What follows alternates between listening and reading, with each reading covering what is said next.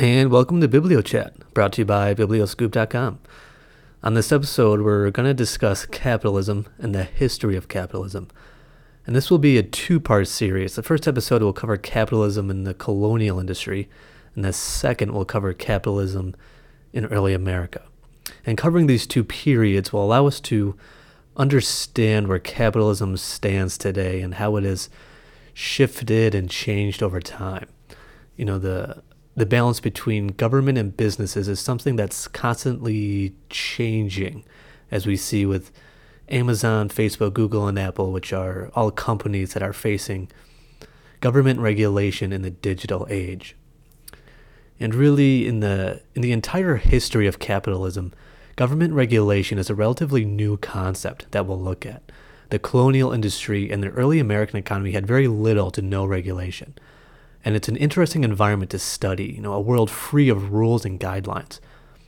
An environment of free capitalism where companies have free reign to do what they want in pursuit of profit. And it's this idea we're going to discuss. The colonial industry was a free capitalist economy. The idea of regulation wasn't even a concept at the time.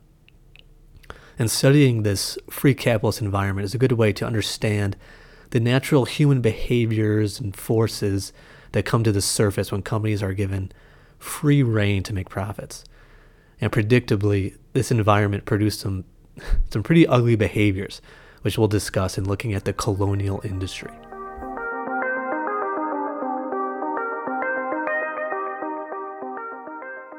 So the colonial industry took form in the early 1500s, and it was a time of international exploration.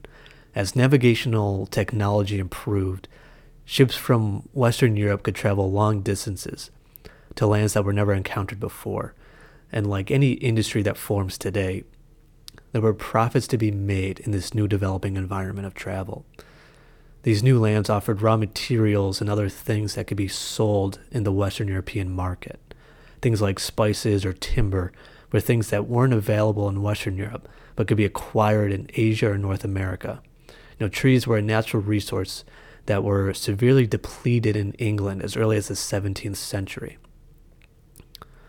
And these new continents that were now within reach offered these valuable resources. And so anyone looking for profits, the colonial industry was very popular. But what's crucial about this industry is that it was the epitome of high risk, high reward. The initial cost of fitting a ship was very high. You have to pay the crew and buy food and supply the ship. And secondly, the danger of shipwreck was common. Wooden ships struggled to withstand the force of the Atlantic and the Pacific Ocean. And thirdly, you had to plant a colony that could harvest the natural resources in order to send them back to Europe. And this was really the hardest part because growing a population in the bare wilderness is very difficult and people would just die. And we see this with the Roanoke colony where the colony just disappeared. But eventually we know that the Virginia Company successfully planted the Jamestown colony, which ended up surviving because they didn't care about sending back raw materials. Their sole focus was survival, even though the investors expected them to harvest the timber and wheat to be sent back to Europe. So these risk factors brings us to an important point. Monopolies naturally formed in this industry given the high risk compounded with high initial investment. Only large companies could afford the high risk. And also the monarchies of these countries wanted these colonial companies to be successful.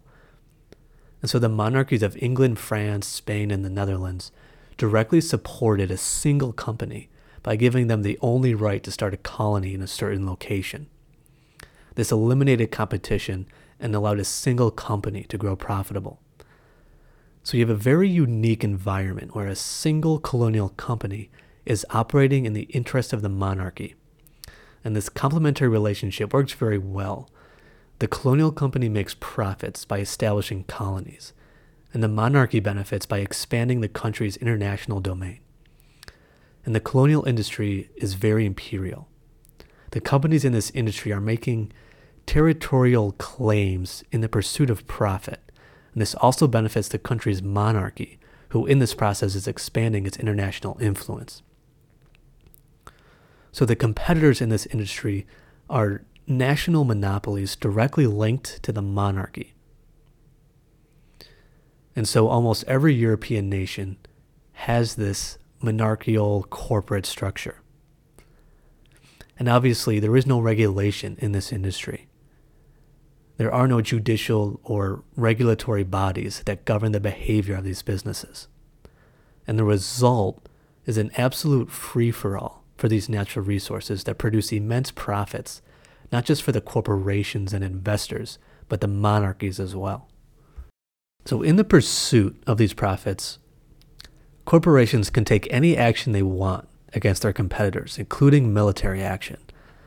In the 17th century, there was constant war between France, England, and the Netherlands. And these battles, which were most commonly naval battles, were really corporations battling each other. Investors and managers of the Dutch East India Company and the British East India Company had to consider this element of warfare.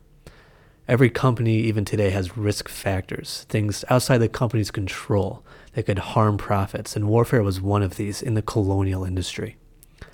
A ship could be attacked at any time from another company. So we see this in the free capitalistic world. Companies can utilize military action in order to secure profits. The colonial industry was unique in this way. It takes capitalism to its most extreme, where companies today compete by offering better prices or better performing products. In the colonial industry, companies could simply sink a competitor's ships. So this idea helps us understand where capitalism is today. If you had a dial, like an air conditioning dial, with one extreme being capitalism and the opposite extreme being socialism, the colonial industry would be the extreme capitalistic side, where businesses and private enterprises are the rulers of the society. The opposite side would be total government ruling, such as Soviet Russia. So if the far left side of the dial represents a society completely controlled by businesses, and the right side of the dial is completely controlled by the government, the US would slightly favor the left side, with a balance between capitalism and government regulation. And the total value of these colonial companies reflects how powerful companies became when they were allowed to use any action necessary to make profits. The Dutch East India Company was estimated to be worth $8 trillion. Microsoft, Apple, Amazon, and Google are all worth a little over $1 trillion each, equaling about $5 trillion. So by the middle of the 1600s, you have a company almost worth double than these four companies combined. This shows the scale and magnitude these colonial companies reached. These companies were indestructible military machines that destroyed anything that got in their way. And any impediments were met with swift violence. And we see this in how the British East India Company fought and subjugated the native populations of India and Africa. And on biblioscoop.com, there's an article about this idea, and it's called Cortez and War of the Worlds. You can go check it out. And it explores how the movie War of the Worlds reflects the psychological trauma of a colonial invader. These monarchical corporations were invaders. And the indestructible aliens that fall from the sky in the movie reflect the qualities of these corporations. The aliens are a heartless being that zap people to death and suck on the blood of its victims. And that's what these European corporations were. They were honestly blood-sucking aliens. And it wasn't just the British East India Company that was doing it. It was every company. Every Western European nation was doing this, subjugating and slaughtering native populations across the world with superior weaponry and a mindset of exploitation. And I like the movie because it really lends an understanding of what it's like to be colonized. Before the colonial era, natives of Africa, India, and Indonesia lived freely in their own lands. They had their own communities and social structures until these monarchical corporations invaded and literally made life a living hell. So reconstructing this environment with aliens invading and zapping people to death It's obviously a little extreme, but it captures the horror of colonialism. And I'll play the audio the first time that aliens start killing people, and maybe your imaginations will provide a more interesting image of this scene than actually watching it. So it's the scene where the aliens crash into the earth, rise out of the ground, and everyone's looking at this thing, not knowing what the heck it is. And then it starts zapping people and everyone starts running. So here it goes.